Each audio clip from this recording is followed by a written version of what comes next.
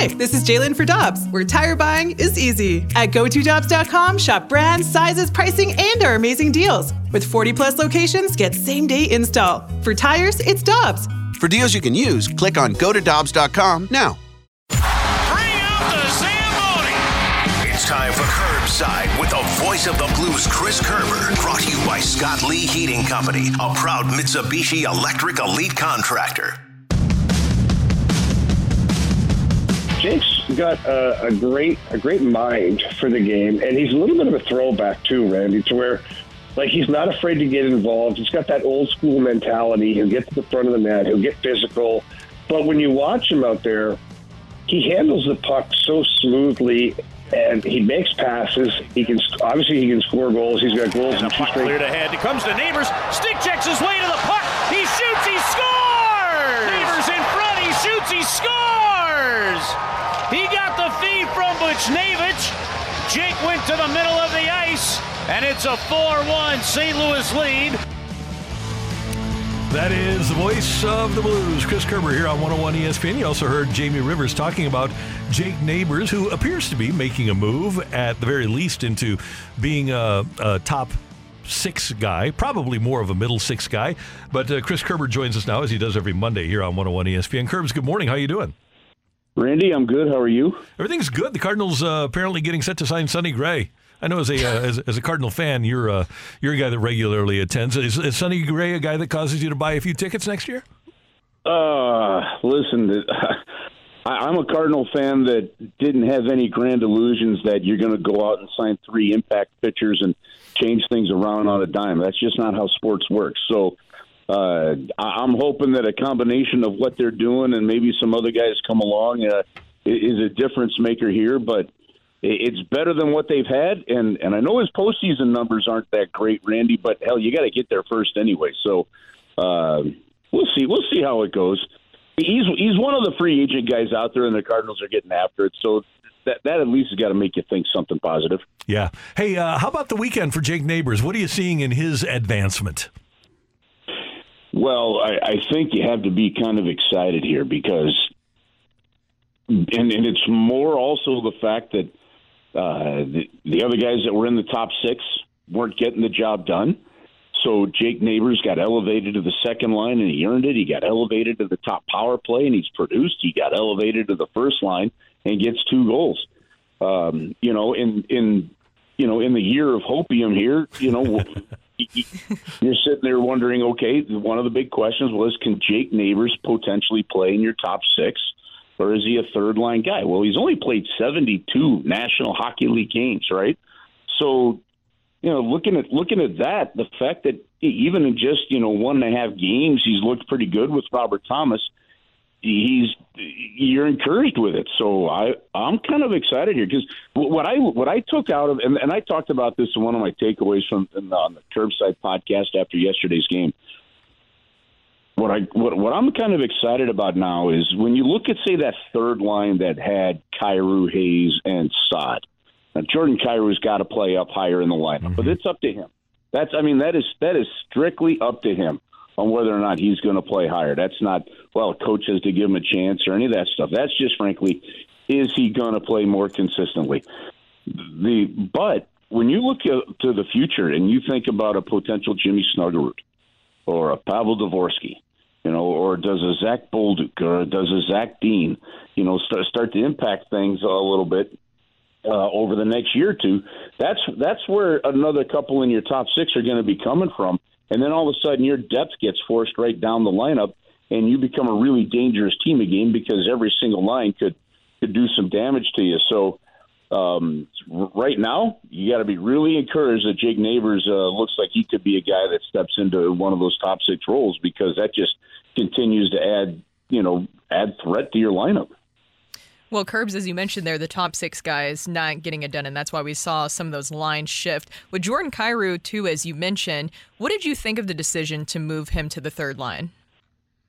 Well, it wasn't even just the third line. And Craig Berube didn't get asked publicly about this. Well, he did on our coach's show yesterday, but, the game before, he benched Jordan Kyrou for the final 11 minutes and 9 seconds of the third period on that last home game. Jordan had played 3 shifts, played about 3 minutes in that third period, and then didn't play for. I think he sat on the bench from 11:09 until the end of the game. Look, he wants Jordan Kyrou. Well, one, he's been turning the puck over a little bit, so that's part of it. Kind of talking about his hands is what he described to us, what Craig Berube described to us yesterday. He wants some consistency of just going there, getting smarter decisions. Jordan's kind of had this thing this year where, and by the way, look, I don't think it's an effort thing. Some people may question that. That's obviously not the case.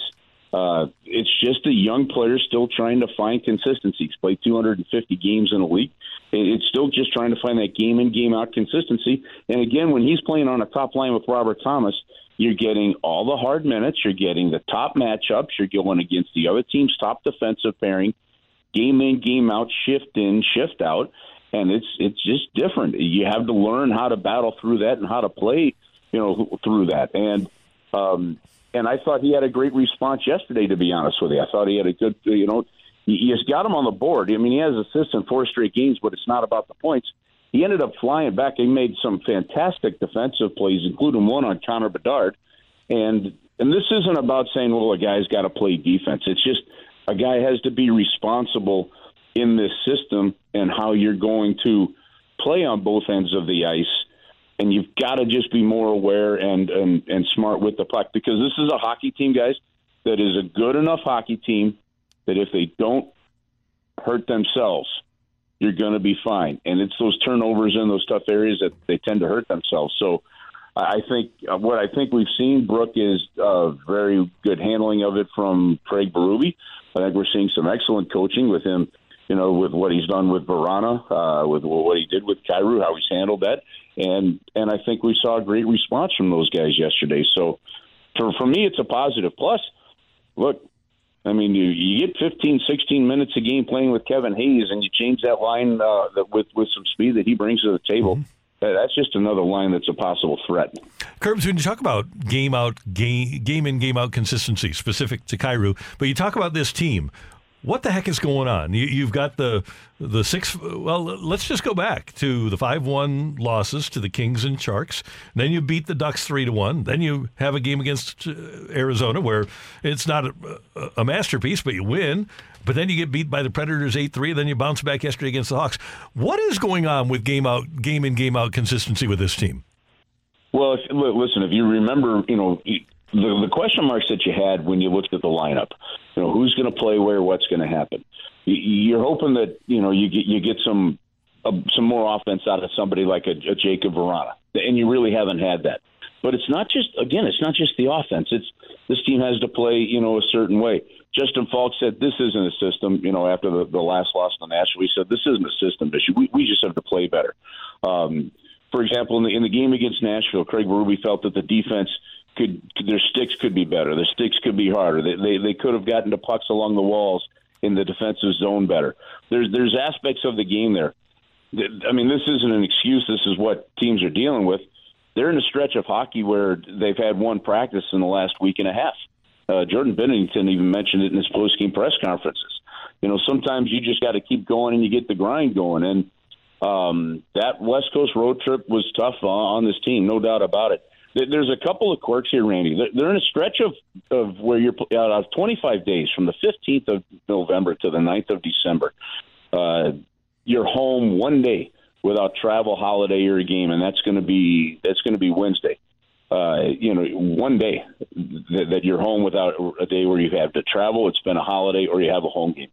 There just hasn't been much time for this team to practice, to work on some things. So you do what you can in morning skates, and sometimes your team game is going to be able to get away from you. They had a pretty good practice the day before, the game against Chicago, and it showed there. So they were able to kind of regroup and get it going. And part of it, too, is just personnel, Randy. I mean, that LA Kings team is a really good team. The speed of the Arizona Coyotes can get you. They've had the Blues number a little bit of late. There's going to be some of that stuff that's in there that is just going to challenge the Blues this year. But the good news is they've played 20 games, and right now they're the top wild card team, and just a few points out of second and third in the division. I think all in all, it's been a pretty doggone good first quarter of the season for the Blues. Well, and especially when you look at a team like Minnesota, who I expected to be kind of in that same realm as the Blues, and we saw what a 7-game losing streak can do to a team last year here, and the Wild have lost 7 in a row. The Blues obviously are there tomorrow night, and sometimes that inconsistency can kill a team, and it looks like it's doing that right now to Minnesota. So I'm with you. For what I expected, for where the Blues are right now, a quarter of the way into the season, I'm a happy camper. Yeah, listen, the biggest thing that they've done this year that was different than last year so far is avoided that huge dip, right? And yeah, they've lost a couple, they win a couple, they lost a couple. For the third time this season, they've gotten to 3 games over 500. It'll be another chance to get the 4 games over, when they play Minnesota on Tuesday night. I've been wondering when, some of the moves and the fact that they've still got about $14 million in dead cap space is going to catch up to the Minnesota Wild. And that might have happened, this year. It was only a matter of time, but to take them lightly and they'll put it in. What's crazy is yesterday was the 16th game against the Western Conference for the Blues. It was only the 6th for the Chicago Blackhawks. Wow. One of those kind of crazy, nuggets there. So the Blues are going to have a lot of games against the East later on in the season. But look, you've got to be pretty happy with just kind of where you're at now. Nobody's running away with it necessarily in the Central. Things are down a little bit, but hey, that's not the Blues' fault. You take advantage of it, and right now they've got a chance. For example, Tuesday, they've got a chance tomorrow to put the Minnesota Wild 11 points behind them in the standings. That'd be a good thing to do. That's huge. That's huge. 21 games in. It really is. Kerbs, as always, great to hear your voice. Thanks so much for the time. Have a great day. Have a great trip, and we'll talk to you later. All right. Have an awesome week, you guys. Talk to you in a bit. You too, buddy.